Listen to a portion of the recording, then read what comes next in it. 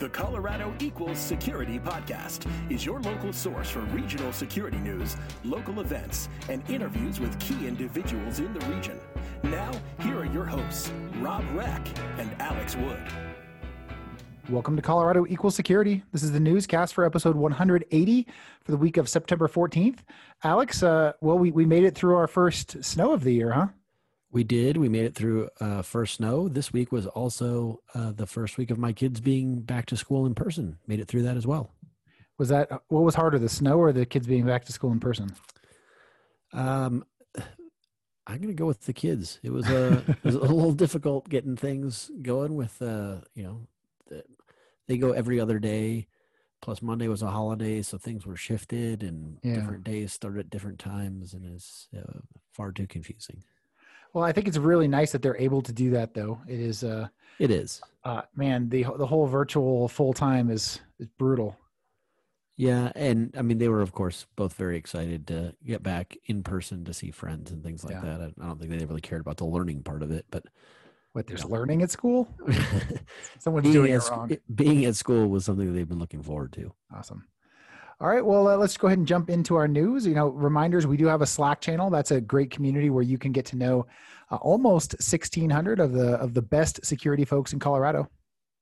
We also have a mailing list. You'll get an email from us once a week if you sign up for that mailing list. It will have the show notes from this week's podcast. If you go to the website, colorado-security.com, go to the form at the bottom of the page and sign up, you will get that email to you once a week. Yeah, you can also get the Slack link while you're there on the website. We'd love it if you would rate us and subscribe on your favorite podcast listener. They call it a podcatcher, your favorite podcatcher. Ooh, we're using some fancy terminology here, Rob. Also, you could tell a friend, just let them know how awesome Colorado Equals Security is, and have them come check us out. I actually saw a post from someone on LinkedIn this week saying, "Hey, does anyone know if there's a community in Utah that's like Colorado Equals Security?" And of course I said, maybe, but not even close to as good. It couldn't be, because Utah does not equal security. That's right. Colorado does. We would love it also if you would help support the podcast financially. We do have a Patreon campaign. That's a place you can kick a little bit of cash in to help us pay for the cost of hosting and so forth. A big thanks to those people who are already supporting us there. We have 20-something people who kick in a little bit of money each month, and frankly, it means a lot to us. So we do appreciate you guys a lot. I think finally, we have been getting around a little bit to do some interviews, but if there are folks out there that would like to do interviews, we would still love to have you volunteer to do that. Or if you want to be interviewed, reach out and let us know, or nominate someone to be interviewed. Any of those things. All right, last piece of news here is we do have our salary survey that's still open. We're going to be closing that pretty soon, I think. And I would say no later than the end of the month, but we've got a lot of responses right now. We're not too far off from being able to close this up. So if you want to be part of the salary survey and get the results of this, go out and make sure you click that link from our webpage, or go out to Slack and you can find us there too. That is going to be really just local Colorado security salaries, and we'll give that data right back to the community who helped us put it together. Yeah, I think you made an important point there too as well, Rob, that this is not something that we will publish, as a general report. You have to be one of the people that puts in data to get that report back to you. So if you want the data, you need to put data in. All right. The next kind of jumping into the news, the CTA, Colorado Technology Association, has opened their Apex Award nominations. That is the big annual recognition for technology companies and individuals in the area. And as of a few years ago, I think it was 2017 was the first time that they added a CISO of the Year award. And once again, there's an opportunity for you to nominate your favorite CISO to be the recipient. And, not that we're partial or anything, but there are, two former nominees for that award on this show. Pretty good stuff. And one winner. We would love to see somebody else who from our community win that. Of course, if you have someone who you think should win, let us know. Maybe we can encourage someone to do nominations other than yourself. I think multiple nominations for a person does not hurt. Definitely. All right. Well, Rob, let's jump into the news. There was an article this week talking about the Colorado Secretary of State and how she is suing the United States Postal Service around some election mailers that they are sending out. Yeah, this was actually the front headline story on CNN.com. Jenna Griswold, who is our Secretary of State, was suing the USPS basically because they had sent out a notification to voters suggesting that they had to have their ballots in the mail 7 days before the election in order to make sure they would get counted. I would guess if I take the USPS's perspective, they'd say they're just trying to be conservative. If you take Jenna Griswold's perspective, she's discouraging people who don't get the vote in before that from bothering to put it in later. When the fact is it only has to be sent up to the day of the election. Yeah, I mean, and I think the big story here is that in Colorado we do voting differently than many other states, and I think they were trying to put out a mailer that was sort of one size fits all, and we're the round peg in the square hole. So I think there were a couple other things in that mailer that were not consistent with the way that we do things here in Colorado as well. So we'll see how this lawsuit goes, and maybe they'll be able to stop some of those cards from being sent and confusing people. Yeah, it looks like really the purpose, what they're trying to accomplish, what Jenna Griswold is trying to accomplish here is to stop any further from being sent, like you said, so there wouldn't be confusion. Obviously, if that doesn't happen, then we'll continue to make sure we have to look at local news to support that. Exactly. All right, next, a Denver-based buffalo sauce startup is partnering with a local brewery for an IPA wing sauce. So this is Blonde Beard is the name of the buffalo, the wing sauce. It was kind of an interesting story. I love to hear about local companies and doing interesting things. Really, what I liked about this is these are people who, significantly later in their careers decided that they just wanted to stop being in the corporate world and make some wing sauce, right? Not your normal success story. It's certainly not one we talk about on this show very much. They've been launched officially in 2016, and they use all natural products or ingredients. I mean, like butter, and they're using they're not using oil-based sauces, which is, I guess, most of the wing sauces out there use that. Yeah, I thought this was pretty cool. First that, this was sort of a hobby for the couple. And then at some point when they decided that they didn't want to be in the corporate world anymore, they made it a career, which is pretty cool. Also, for the sauce that was mentioned in the title, they partnered with Upslope Brewing out of Boulder to make the sauce. And it sounded like that was sort of a fortuitous connection before COVID. And then now they've come together and started bottling that sauce. So pretty cool there too. So they're doing their IPA Buffalo, and they say that they are going to have, they may have additional combined sauces with Upslope, but as of today, this is the only one.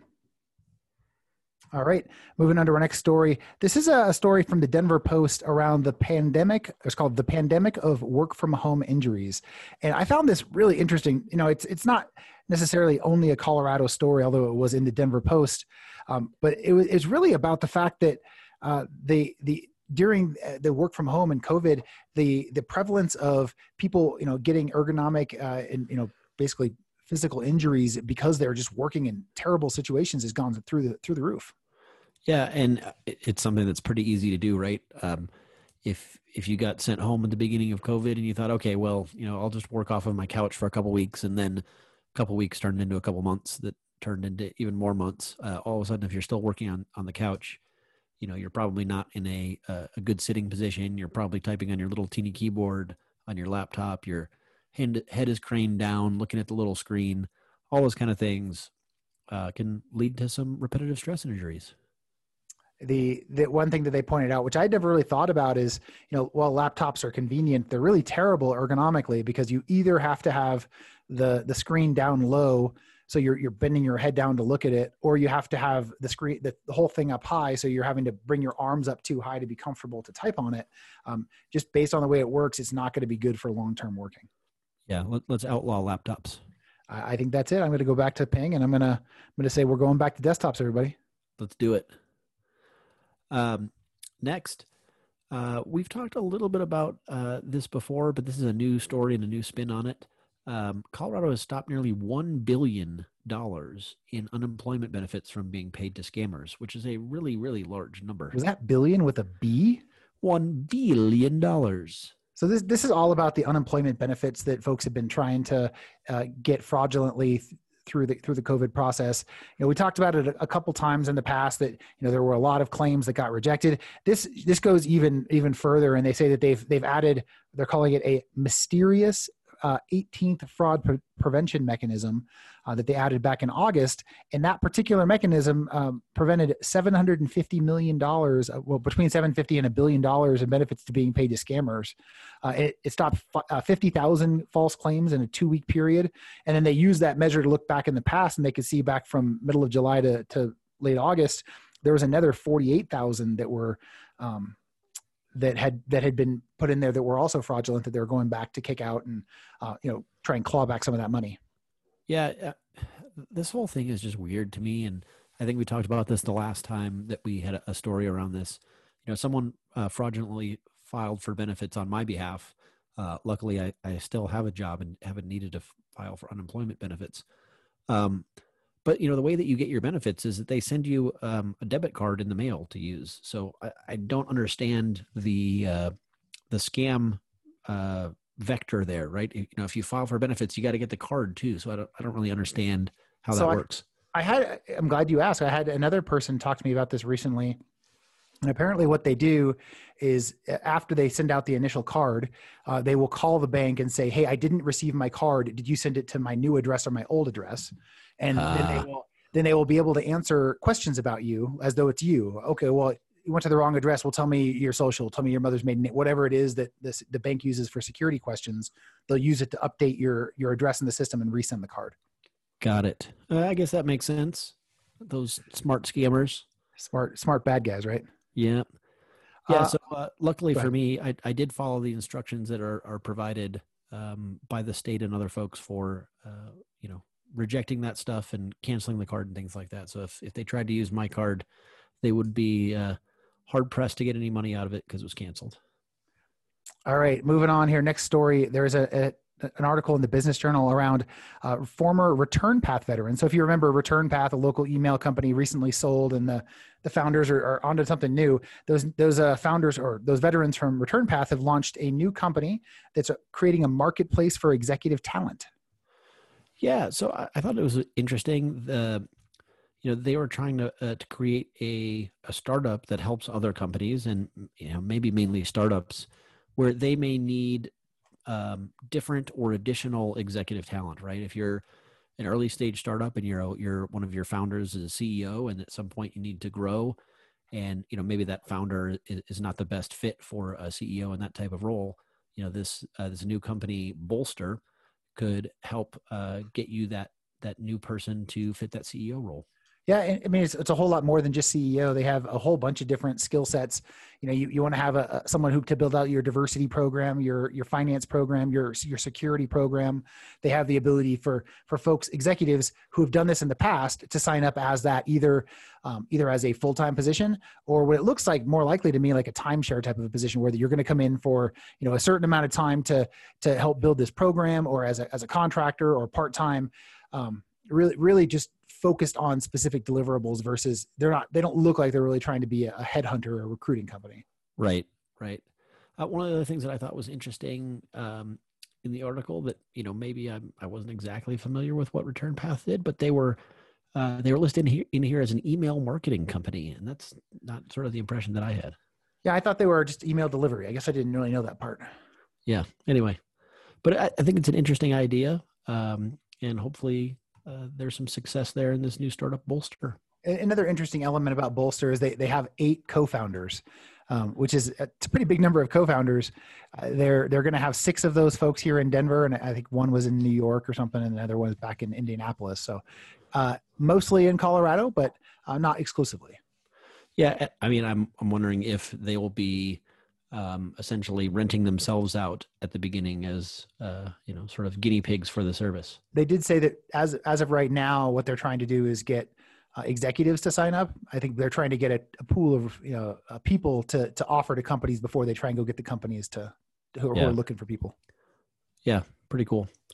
All right, next, Empower Retirement is continuing its spending spree by buying the assets of another retirement company. It seems like we've been talking about Empower quite a bit on here. They now have their name on Mile High Stadium. They formerly known as Great West Life. They've been making a big splash recently. They bought Personal Capital. What was that? A month or two ago. Right now they've acquired the retirement plans for Mass Mutual. I pulled out a few stats from this article that I thought were interesting. Empower currently administers about 41,000 workplace savings plans. So that's 41,000 companies worth of plans. They have about 10 million participants in it, with 667 billion in assets. That number is too big for me to really get, but 10 million people, it tells you kind of as a fraction of the US, they've got a pretty good portion of stuff.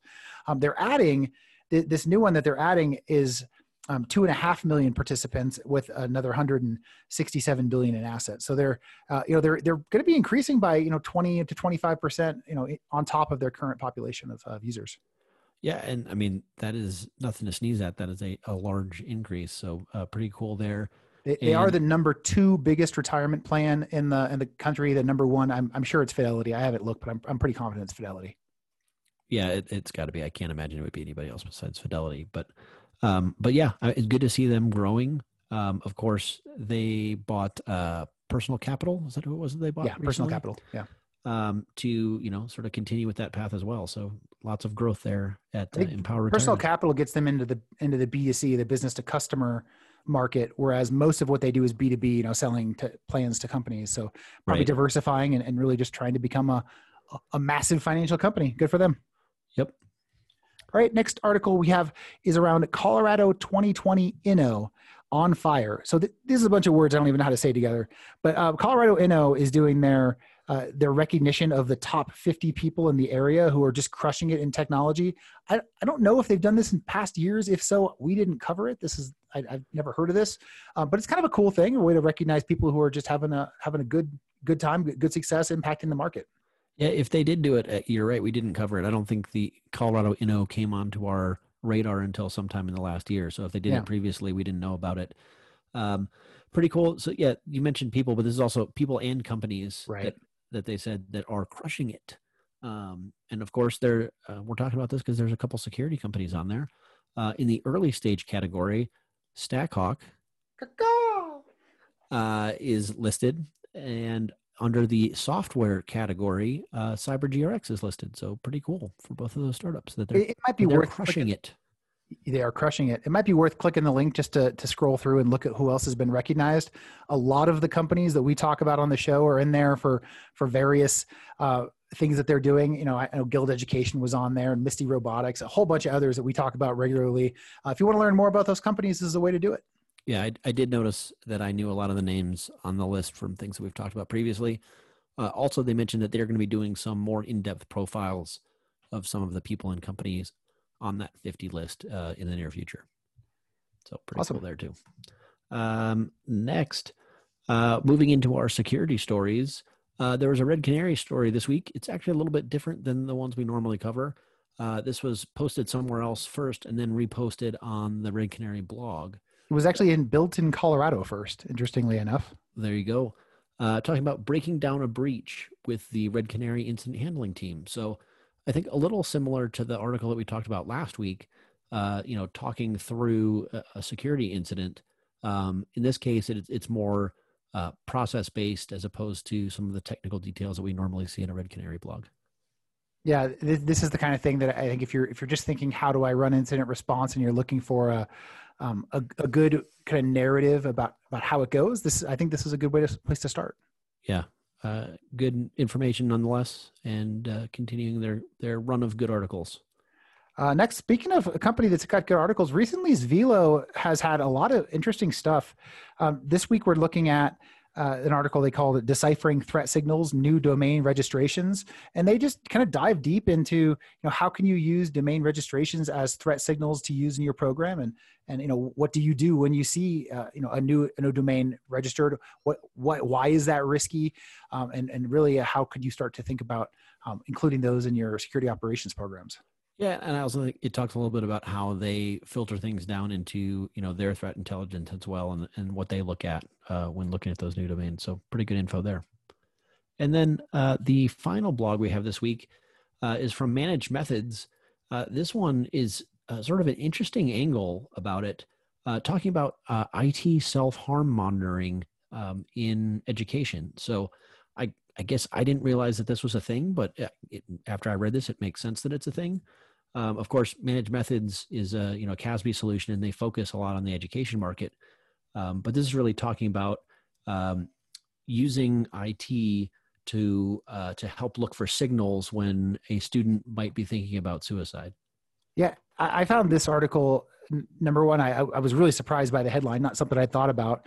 But then I found it super timely. At least where I live in South Denver, there's been a ton of suicides from school age kids. And if it's something we're afraid to talk about and something we're not willing to try and address, it's not going to get any better.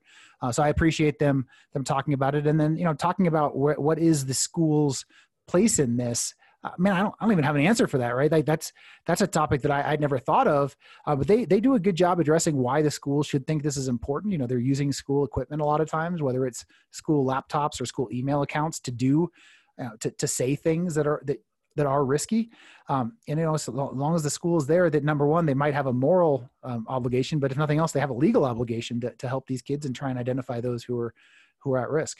Yeah. And the other thing that they talked about a lot in the article was the balance that you need to have with doing that monitoring versus privacy, right? So, it's easy to overreach, and you don't want to do that. And of course, there are a number of privacy laws that are in place to help protect the information of our kids in education. Yeah, it's really a good article, and I think, especially I have kids who are in middle school now, and I think once you start to get into middle school, high school, this becomes a topic that parents should really be thinking about, and the more we're able to advocate for ways to keep kids safe, I think the better off our schools are going to be, better we're all going to be equipped to help solve that problem. One sad fact that they mentioned that I was not aware of is that suicide is the number 2 cause of death for children, behind accidental death. Yeah, it's just brutal. Yeah. All right. Let's move to a happier topic, Alex. Let's do it. What is happier, Rob? Well, the Slack message of the week. Nothing happier than that, is there? Yeah. I mean, that's kind of the point of the Slack message of the week, right? Absolutely. Well, we got to start off by thanking Andre Gata. Andre is the perennial supporter of this, and one of these days he's gonna cut us off. But so far he hasn't.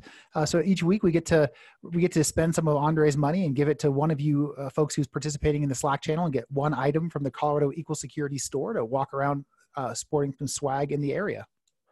And we like to see that. This week's winner is Mike Sabata for creating the Colorado Equal Security reaction emoji in Slack. I went in there and I was like, man, I really wish I had that reaction. And I knew people could create it. I just sent a note like, does anyone know how to do this? And man, like 5 minutes later, the guy was like, yeah, here you go. It's done. And here's how you do it in the future. So big thanks to Mike for stepping up and doing that. And now if you go to Slack, add a Colorado security emoji and you can be way cooler than me. Yes, you can. That's not very hard though. So Mike's going to get to pick something from the Colorado Equal Security store with our not so new logo anymore. We replaced the logo back in February timeframe, but I still think it's new, and I still have some of the old logo around. So I'm slowly getting rid of the old stuff. Yeah, pretty cool, and congratulations to Mike. With that, let's move on to our event calendar. Hey Rob, did you know on the website we have a calendar of events? I did. I've spent a lot of time updating that. That's probably for those of you listening who don't spend time on the calendar, I spend a lot of time there. You guys should go out there and take advantage of it, because I spend too much time updating that calendar of events. Yeah. So go to colorado-security.com and go to the events section. You will see a consolidated event calendar with everything going on in the Colorado Metroplex around security. Let's start talking about what's happening here in the next 2 weeks.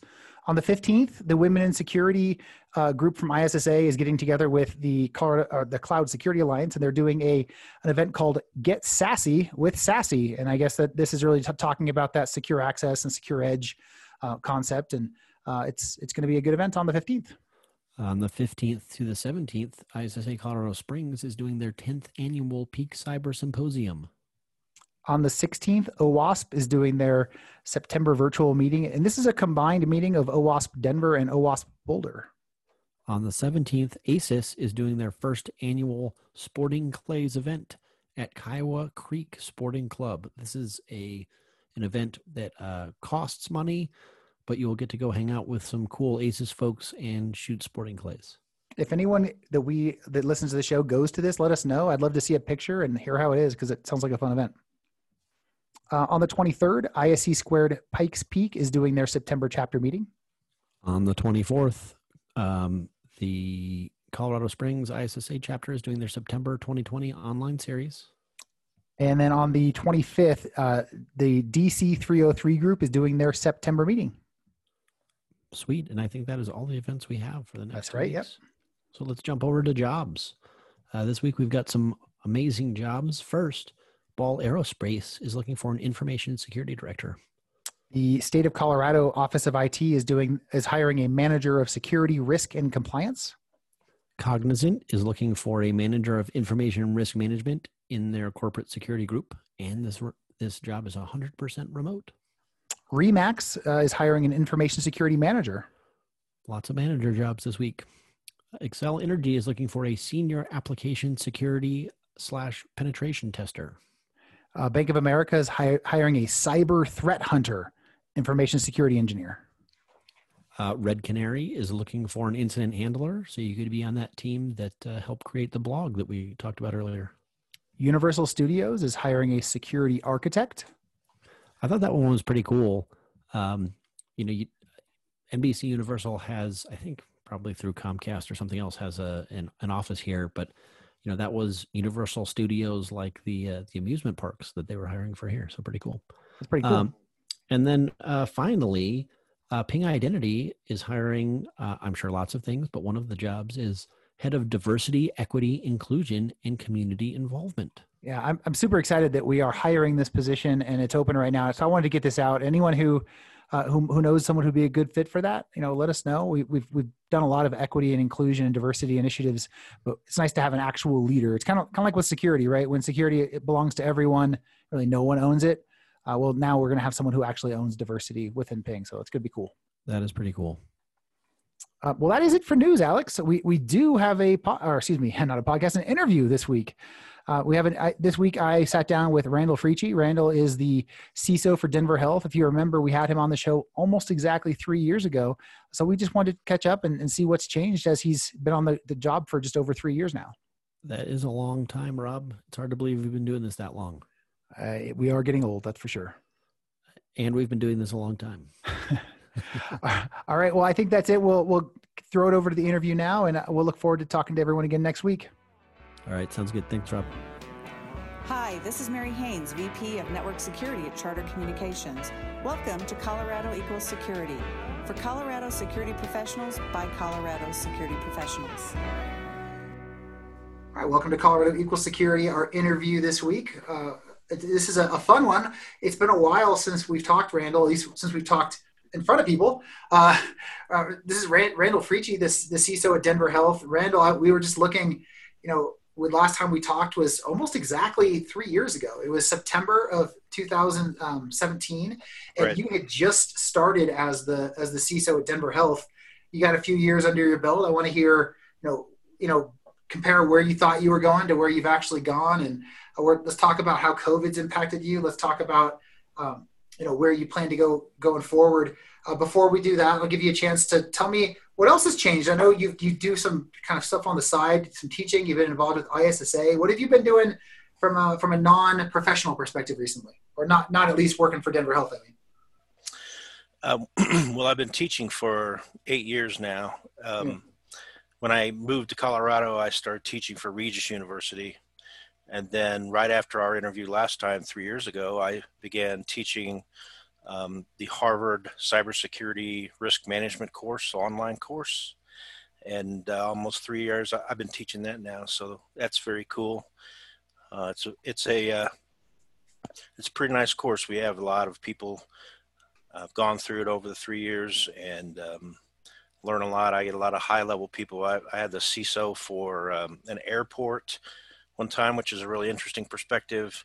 Certainly a lot of lawyers are taking that, which is very interesting as well. A lot of privacy people take the course because they want to understand risk from a cyber perspective. So all those things are really cool. I teach for Regis and Harvard. I'm also. What do you teach for Regis? Remind me what classes you're doing there.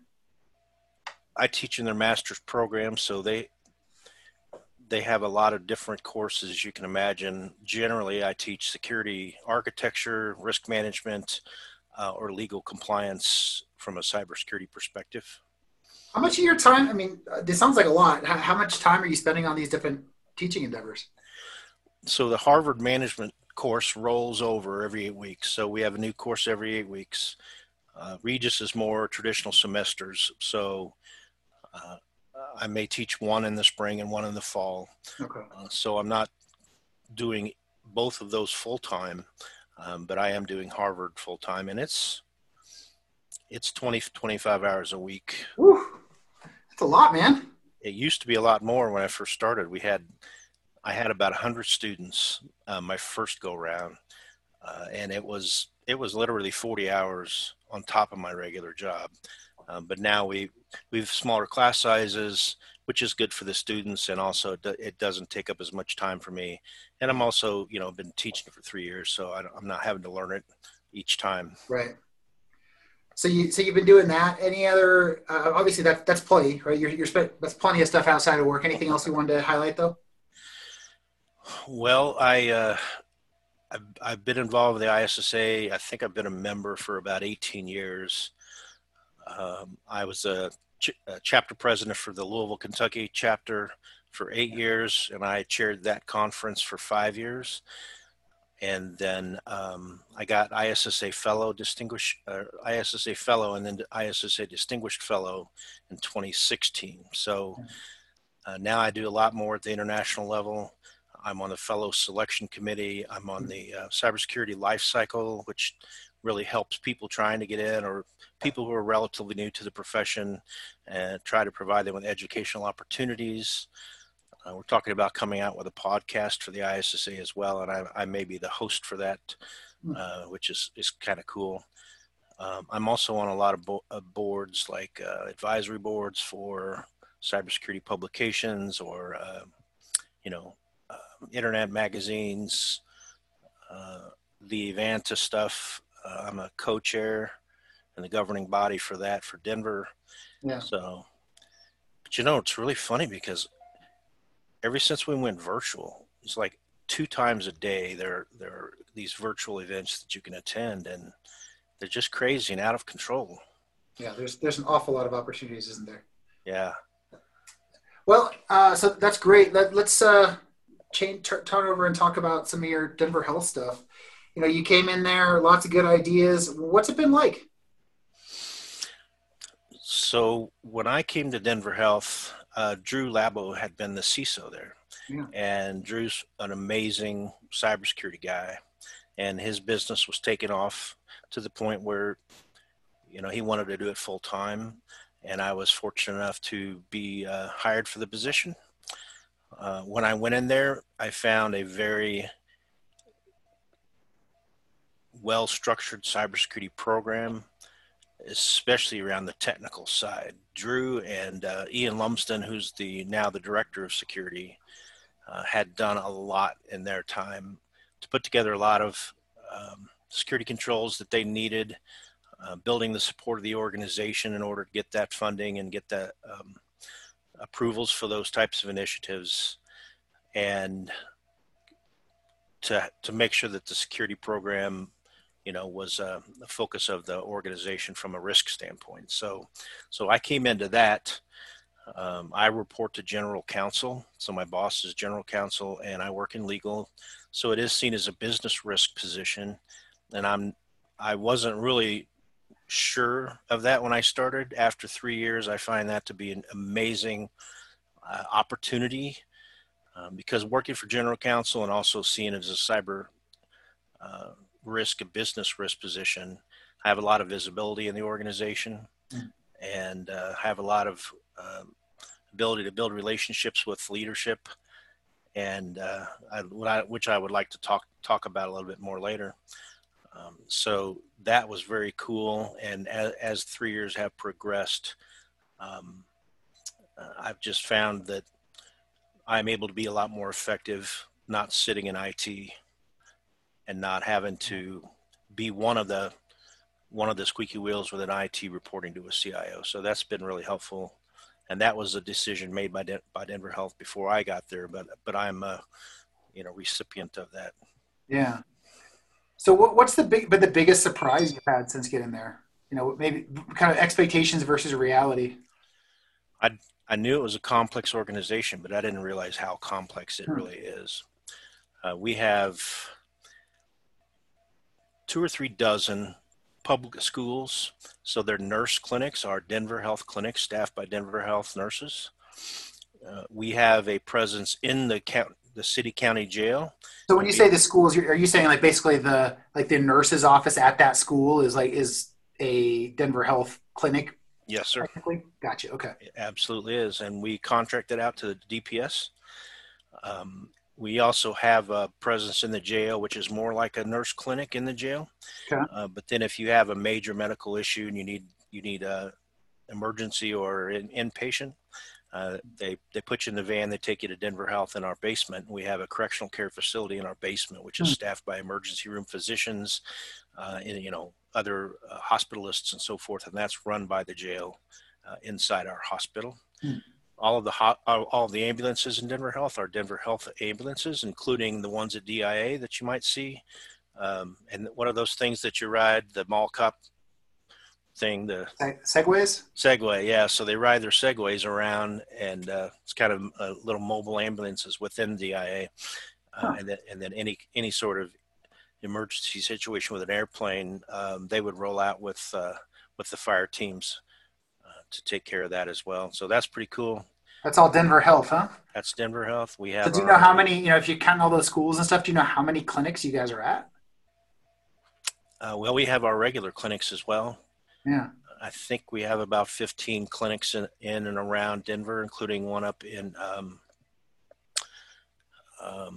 can't remember the name of it, but it's up in the mountains. So we have a clinic up there near a ski resort. A West Side clinic, East Side clinic. We have a downtown urgent care center now that we just opened in the last year. So yeah, we have several 30, 40 clinics probably. We have our own public health department. We have an insurance plan. We are on the Colorado Insurance Exchange. Poison Control Center. We run a nurse line. How many employees do you guys have? It's got to be a lot. 7,500. Okay.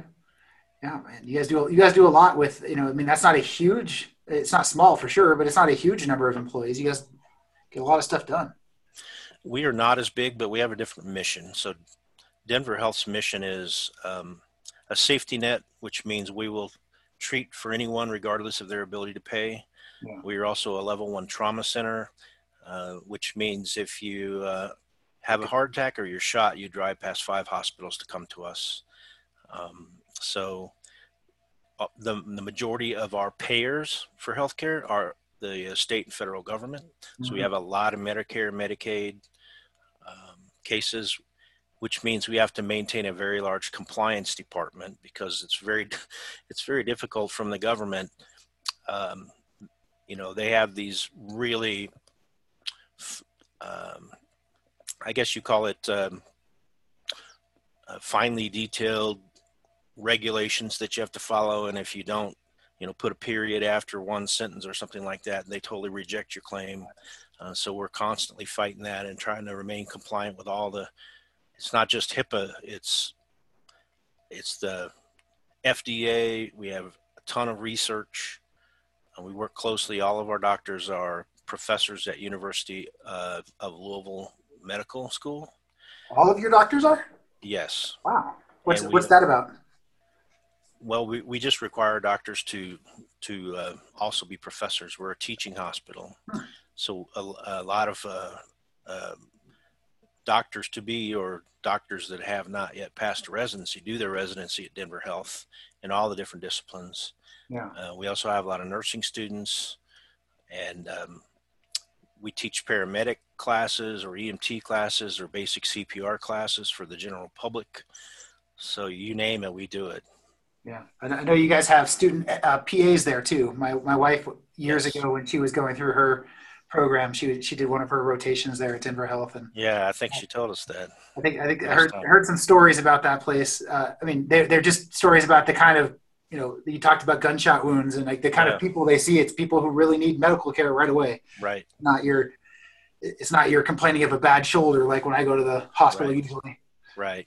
They wrote a book on Denver Health called The Gun and Knife Club, and it was an author. I don't know if he was a doctor as well, but he basically stayed at Denver Health for quite a few weeks and experienced. He went in ambulance rides, and then he wrote a book about it.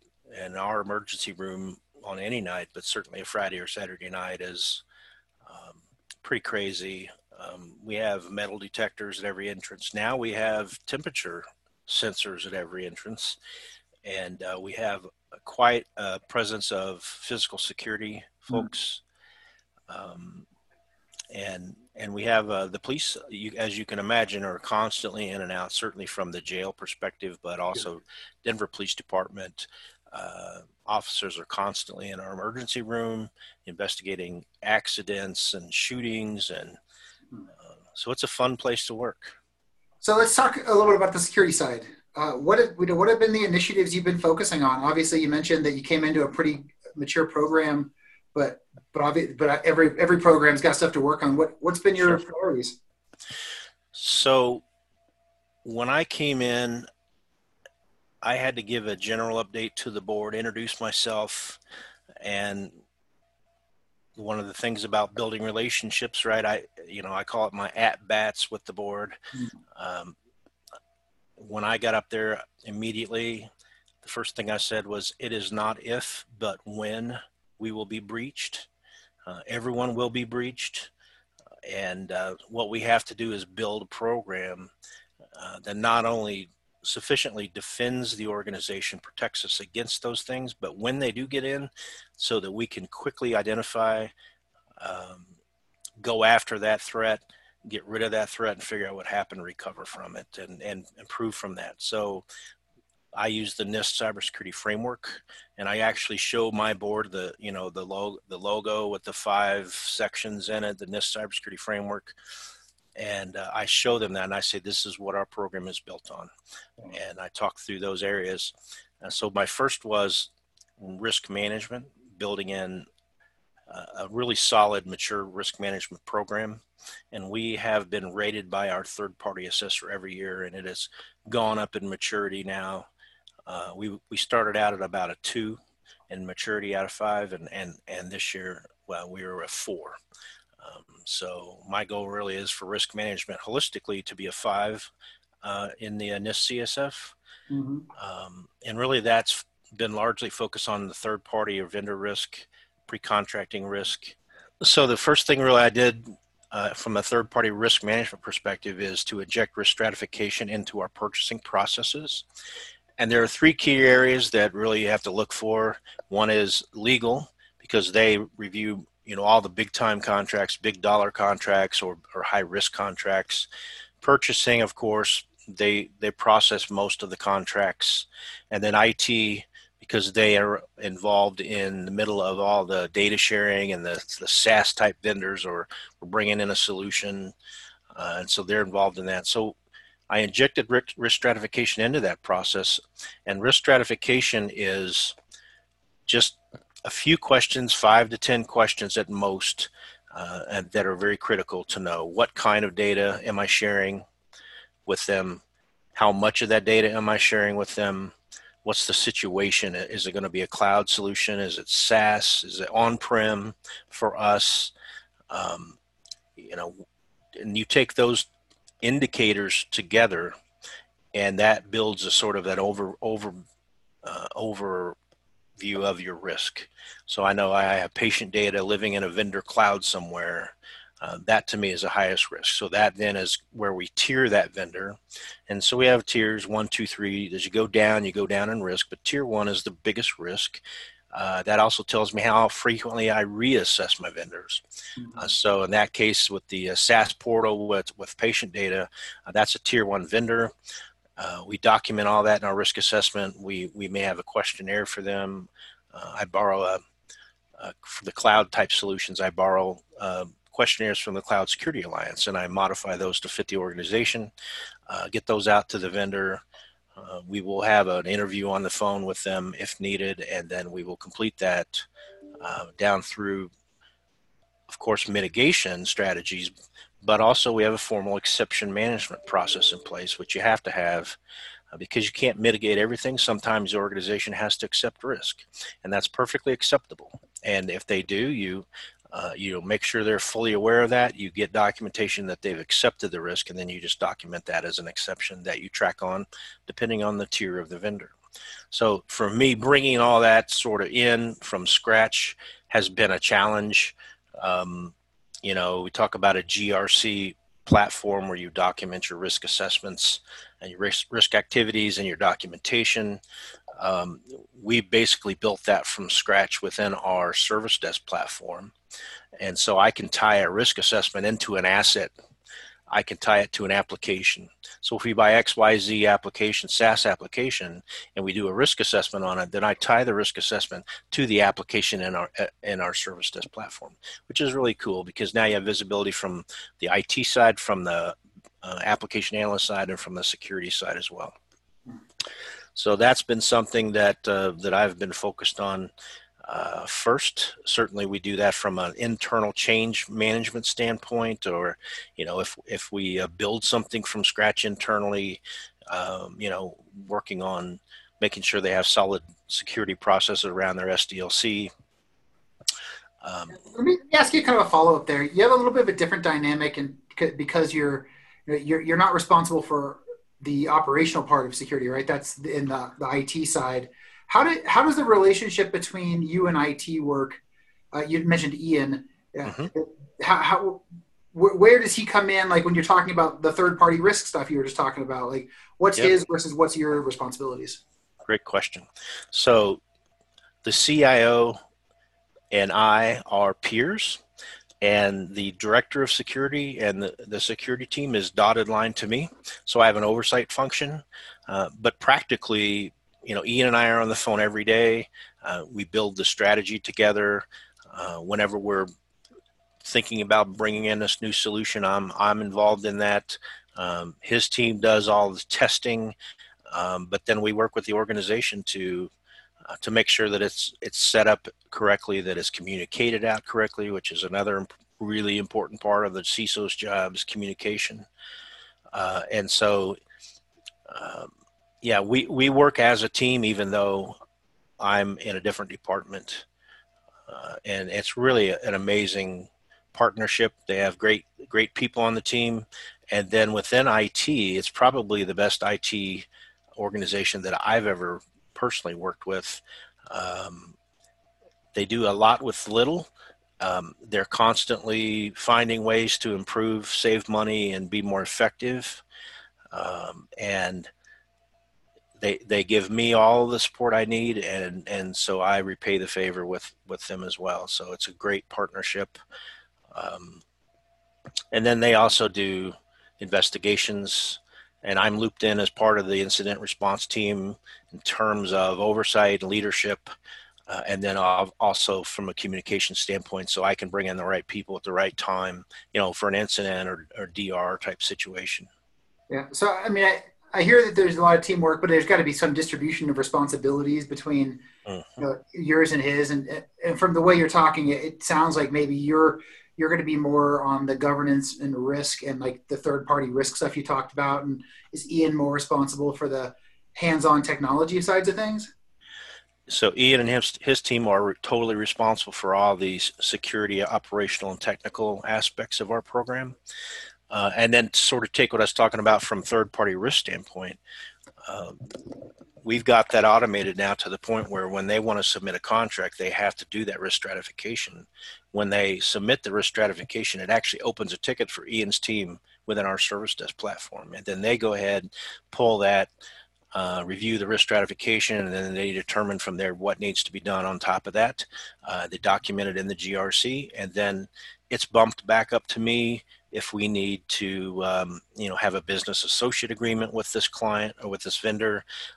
We have an IT security amendment that we may add onto a contract to make sure they have and maintain the controls that they attest to through the process. And then certainly if they redline anything like that, I always, I'm always the one that does that. That's so that really has worked pretty well, but we have considered outsourcing. I hope no vendors are listening to this, but we have considered outsourcing that now for 3 years. So we're trying it right now in-house. Sorry, which part are you trying to outsource? The third-party risk management piece of that. So basically, like the follow-up with vendors and getting them to complete your forms. Is that what you're talking about? Yeah, sort of. Well, at this point, we're really just considering more of a staff aug type situation for those, pre-contracting risk assessments. Ian's team does the security and technical assessment for stuff that we do internally. We bring on something new internally, or if we have an internal change. But from that third-party risk assessment before we've ever signed the contract, they're doing that now, and we are considering a staff aug. Mm-hmm. I've also talked to CISOs who said that they're using something like a BitSight or a risk recon or a security scorecard to sort of stratify those vendors from that sort of publicly facing cybersecurity credit score. That's what I would call it. And if they're really good on that, then, you may not need to do a whole lot more on them. But if they kind of suck, then you probably are going to, spend some more time looking at them. And I've talked to enough CISOs who are doing that I'm thinking it might be something, and certainly take some of that workload off of Ian's team. They certainly have, over full plates. And then maybe staff aug on the ones that don't pass the, kind of the BitSight route. Well, I'll say if you talk to your vendors, they will universally tell you how terrible it is. On the receiving end of those things, they are not very smart assessments. There's a lot of work that gets added on the other side because of trying to use that. But yeah, absolutely. And really, to be just one window into it, when we looked at BitSight 3 years ago, we had an awful security score, and I was jumping up and down on my desk about it, and it ended up being that it was our guest Wi-Fi. So we have a totally isolated off guest Wi-Fi and a completely different ISP, and we even do web filtering in that, and it's still, we have so much junk coming in and out of that network, and they were assessing us to include the guest Wi-Fi, and I said no, I want to score without our guest Wi-Fi because I want a real true look at what we're doing, and we went from like a 570 to like an 820 or something like that in BitSight. So just imagine being on the other side, and you don't get to tell them what to include with all the customers who are going to reach out. Right.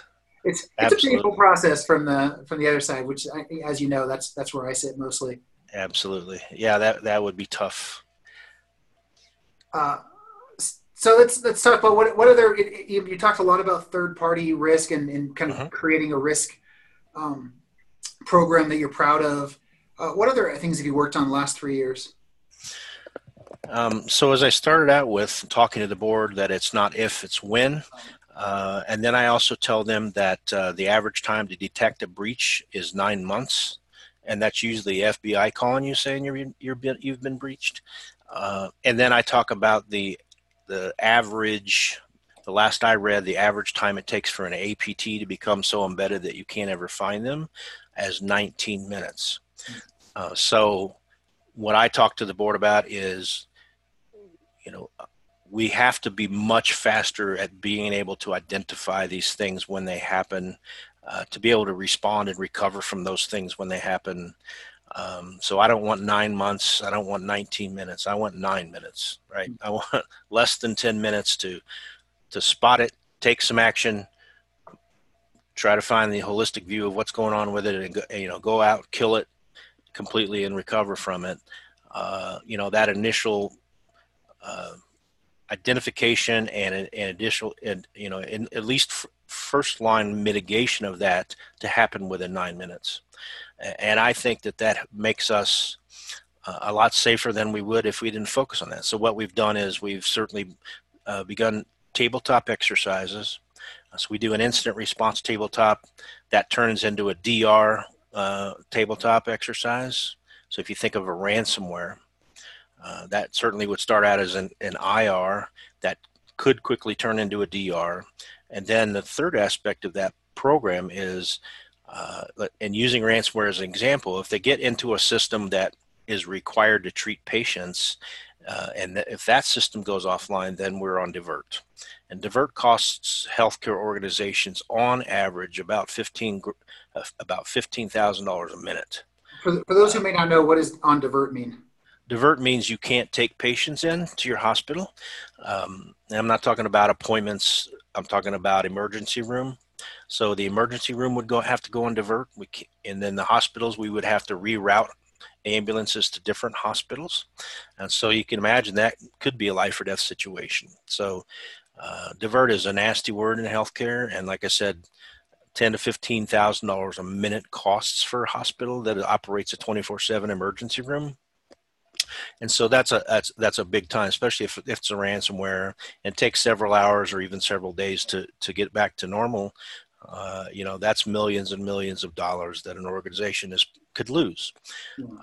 So the one thing that I've done there is to do those incident response tabletops. We're also talking to our cybersecurity insurer and our third-party cybersecurity partner in helping us to continue to modify those and improve on those tabletop exercises so that we are training.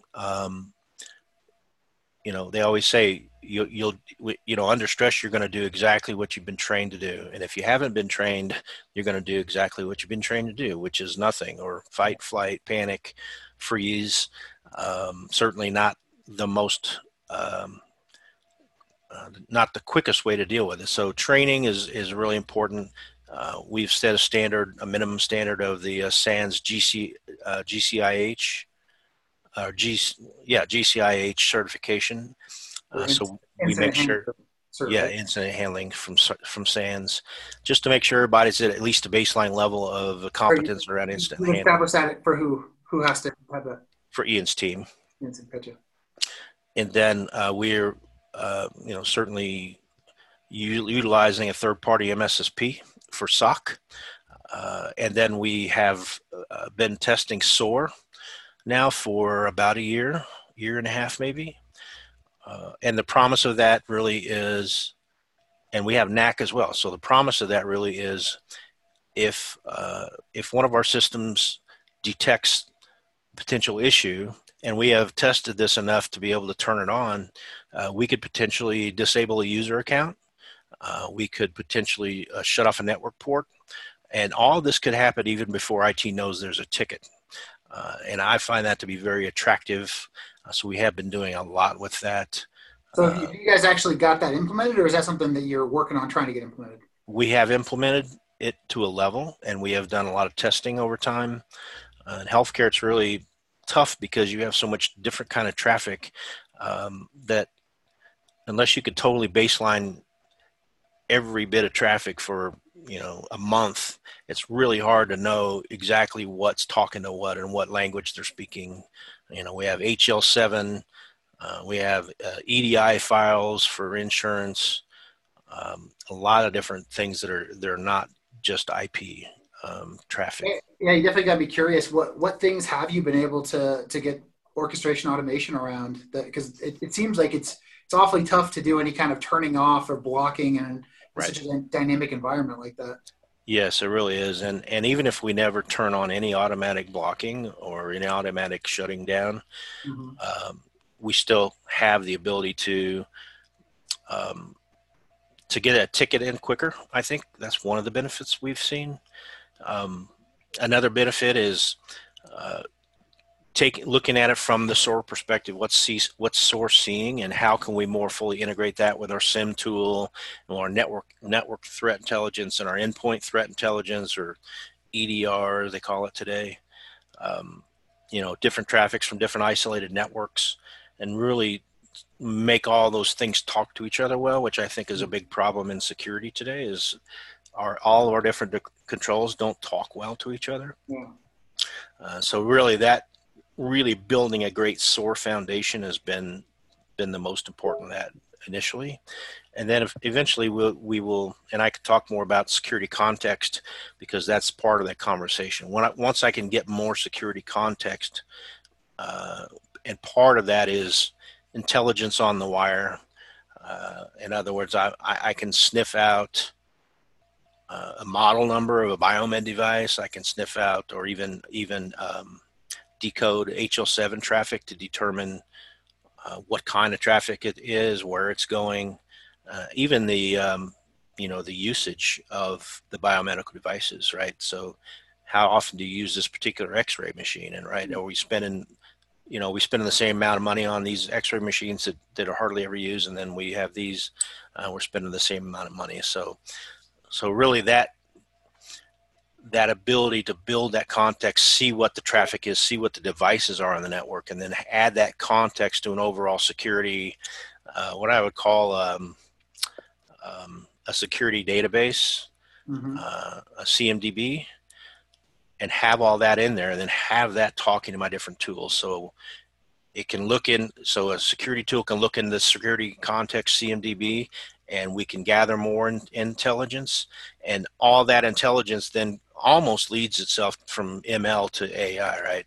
At some point that machine can make a decision that maybe before it took a human to make. And those could be very basic, like just disable a user, temporarily until we get to the bottom of it. So it's very exciting. I'm not sure we have the right mix of controls, and SOAR really is still in its infancy. And over the next 2 or 3 years, I'm really looking forward to where it goes, and find ways to better integrate between those tools and the CMDB with all of our security context in it. Yeah, there's a ton of promise there. It does feel like it's still pretty immature. Yes. So getting from a ton of promise to actually delivering on value. Right. We're still a ways away. One of the things I hear most people talk about is building context around whatever events you're getting alerted on, and that's great. So your analyst isn't having to have to do the manual review, and I certainly don't question that that's valuable. It just isn't the same as being able to have one less headcount doing SOC work, right? It just doesn't feel like we're there yet. Yeah, and that's not really even our focus for now. It's really just getting it up to the point where we feel like it really does add some value in terms of driving down the time to detect and even the time to do some immediate remediation steps on that. But really, my overall bigger picture focus or mission is to build security context. Because right now we have an application in there in our CMDB, and we know who's the vendor. We might know the model number of it. We might know the IP address. We might know the MAC address, but very little in that CMDB around context that's useful for security, especially in an incident where everybody's under a time crunch. So what I want to build is a security CMDB with additional context, with not only technical, not only attacker specific, but business context as well. Like what's the divert risk of this system? Right. Is it if it goes down, are we going to be on divert or not? Right. Because there are some systems that will never go on divert if they go down, like our HR system. We wouldn't go on divert if that went down. But our imaging system, where they take images and they read your X-rays, your MRIs to tell you, what the problem that you're having. If we don't have those, we have to go on divert. So what's the divert risk of this particular thing? And what's the cost, per minute of this thing going down? So then we'll feed the BIA process into that, not only uptime requirements, but also cost when it does go down. And so I've asked for the top 10 revenue generating areas. Then from there, I've driven that down into what are the applications that are critical to support those 10 revenue generating areas. And then I take those and I put those at a high priority within the CMDB so that we can, if it rises to the top, if it's affected in any way, and then a lot of other context points around that, last update, right? Last vulnerability scan, any specific threats. If you do threat modeling, you can put that in there and add that to the context as well. Yeah, And it so sounds like a great foundation that you'll be able to make a lot of intelligent decisions for going forward. absolutely. Yeah. I mean, it's it's something I've been dreaming about, for 10, 15 years. And I think we're getting closer to have that ability. One thing we have to have is a tool to sort of passively sit on the network and kind of check out the traffic. And there are tools out there. I won't mention any names, but they can just see the traffic. It's unencrypted. They can actually packet scan, packet sniff. They could even get down to the model number of the box, IP, MAC, all the information that's transmitted across the network. This thing will collect, and then I can take that, feed that into my security CMDB to have that additional context on top of that. Yeah. So I want to, we're not going to have a ton more time. I wanted to make sure we had a little chance to talk about how COVID has impacted you guys. Obviously, as the tier 1 hospital in the region, I'm sure you guys have had to do a ton of planning and thinking about this. How have you seen the impact of COVID on just to start on the hospital in general? So we planned for the worst. The city has had, I don't know if they still have because they never ended up using it, but we were working with them to convert the convention center into to a surge facility for COVID patients. Mm-hmm. So we basically drove, the process standpoint around that. It's certainly from the nursing and healthcare type of processes down to the technical, the medical record and imaging and everything that has to have in a healthcare facility. So we were primarily the ones doing that for the city, and then we began. So it was almost overnight, literally 3 days. We got about 200 brand new projects that were all COVID critical projects. And those were all on top of everything that we already had on our plate. So not only do we have to support those business projects and IT projects, but we also have to support our own internal security projects and then still stand on the wall to protect against the threats that are, more immediate from a cyber perspective. And we started to see all the increase of phishing threats using COVID pretense to hit hospitals. And so my communication efforts really stepped up through the roof in terms of a daily communication as part of our daily COVID communication. At the top of that, we had, severely, increase of phishing attacks in the industry. Please be aware, don't click on anything, shut your computer off, go home, just don't click on anything. But that was an everyday communication that went out in the daily COVID newsletter, which everybody was reading. And so that was important. Then I was sending out almost a weekly sort of a security awareness email to everybody in the organization. At one point I put in there, I'm deputizing you as a CISO to be on the lookout for these threats. And I got a lot of interesting replies back to that. Which is part of that building relationships, I think. So really just stepping that up, we were in the middle of all of these 200 new COVID projects, but we also had two new critical needs. One was to support everybody going home and working remotely of all different modalities of employees that we might have.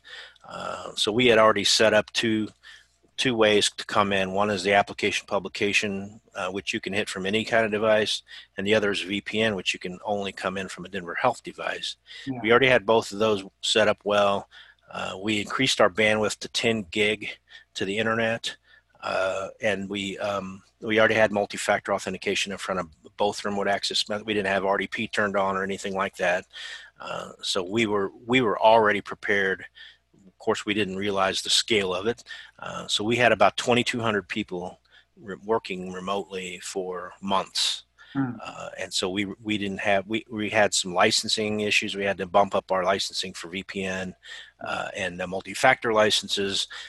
But that was really the only thing. Other than that was just getting everybody approved for remote access, because they have to submit a form. The manager has to approve it. And so we were just we were working really through the weekend. Process? Did you change the process of getting people submitted or approved during COVID?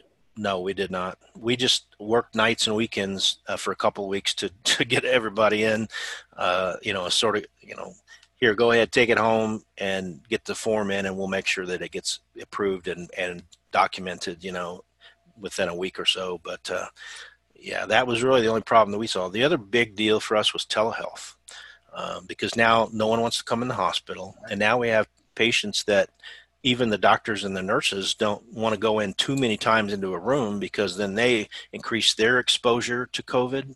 They also have to use PPE every time they go in the room, and then they have to change it out every single time. So we use telehealth not only for remote people to get a doctor visit, but we also use telehealth within the hospital for people who might be a COVID patient. They might be in the room. They can't have any visitors, and we really have to minimize the people who go in the room. So they had a device, an all-in-one device where they could do a WebEx, and then we had doctors who would round on COVID patients using an iPad. And so they would just fire that up, and then they would see the patient, talk to the patient. They could see what they could see on a WebEx, and then if they had to go deeper than that, they would go in the room. Certainly if they had to change an IV or something, they would go in the room. And then they're all totally dressed up in their monkey suit, right, with the face shield and the mask and everything on. So yeah, I never occurred to me that you might do telehealth within the hospital, but now that you describe it, it makes perfect sense. Yeah, absolutely. So we did stop doing like elective stuff. We had to change out a lot of the areas in the hospital into COVID units. So we had like critical care units, intensive care units. We turned a lot of those into COVID units just to prepare for a surge. I think we may have only used about 40% of those rooms that were transferred over. We also had to set up external testing for COVID. So we would stand up tents outside, and you could drive up or walk up. And then we had healthcare workers outside doing COVID testing. So there were a lot of things going on. We had a lot of immediate needs for new sharing of data, and in ways that were not conventional, and ways that really had to be done overnight, and we didn't have a whole lot of time to vet those things. So it was really difficult to at least become aware of everything and keep track of it, so that once all this is over and we no longer need it, that we can pull it all back. The OCR came out with a notice that said, we are not going to enforce if you use telehealth methods that are not vetted for HIPAA. So you could use Facebook, FaceTime, or Apple FaceTime, or whatever the Facebook version of that is. And that's fine to use for telehealth. And we chose as an organization to not do that, not allow that, even including Zoom. Zoom was having so many issues then with the security, reputational stuff that they had, that we had our own platform. It was already up. All we had to do is buy a lot more licenses, and we said the organization is required to use that for telehealth. You can certainly use other methods if you want to just have standard meetings, but for any patient care, it had to go through our standard approved process, which had been vetted. We have the proper agreements under HIPAA and so forth. Yeah. Well, I mean, that's awesome. Randall, I know we're running short on time here. Any other topics that we didn't get to that you wanted to make sure we discussed? I just want to touch on branding and relationships really quickly. Sure. Because I feel like that's probably the biggest thing that's made me successful at Denver Health, is just the ability to go to those leaders, or really anybody that you interact with on the job, and really set that brand in their mind for them. If you don't do that, they're going to set it for you, and you might not always like what, when they think of Fritz, what do they think of? Well, I have a specific image I want them to think of, and I intentionally try to set that with them through conversations and just updating them on the progress of the organizational cybersecurity program, and building that appearance of competence and trust throughout the organization. And that has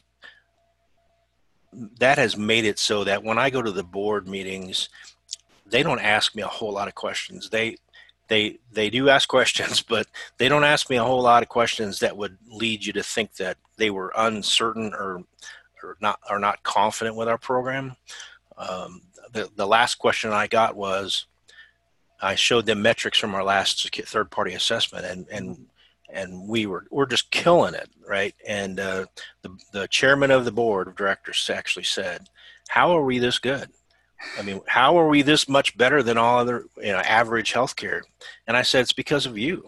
It's because of your support, the understanding from the board and from the leadership of the importance and the risk of cybersecurity, and just your ability to allow, to even allow me to come up here and speak in front of you, just speaks volumes about Denver Health's. They really get it. They understand that cybersecurity risk is one of their biggest business risks, and you can see it. And from that, we can show the results of that. So building that support and that the reputation and the trust is so critical to being successful. That's great. Obviously, that, to your point, it's reputation, and it's also that the relationships. Getting to know the people who are going to make you effective. I think that's great feedback. Yes, absolutely. We're just about out of time here. Anything else before we call it? No, I kind of want to speak real quick to the new normal around cybersecurity functions. We used to have an annual conference, or at a maximum quarterly, and now we just have every day. I have 2 or 3 virtual cyber events that I can attend, and my opinion is that most of those I have not found any value in, and they're really just meeting for the sake of meeting. And they're really meeting for the sake of selling sponsorship, probably. Probably, yeah. We have no more opportunity and an excuse now to charge more often, more frequently. So, I'm just not finding a lot of, and the things that you guys do, the Colorado Equals Security, Rock has his weekly coffee chats, Cecil coffee chats. Those are the things that I find the most valuable. We're just sitting around the table, maybe having coffee, maybe having dinner, and you're talking about a topic, and you're in a room with people that you still learn from every day when they talk, and most of the other stuff, just to me at this point in my career, is not valuable. So thank you for what you guys do. That's awesome. Well, Randall, appreciate you being such a great part of the community. Hopefully we'll get together with you. It won't be 3 years before we get you back on the show. But thanks for continuing to do the good work there at Denver Health. Thanks for having me, Rob. Learn more about the Colorado security scene at colorado-security.com, where you can see information about local security groups, a calendar of upcoming security events, and learn more about Colorado Equals Security. Reach out to Alex and Rob by emailing info@colorado-security.com. Until next time, remember, Colorado Equals Security.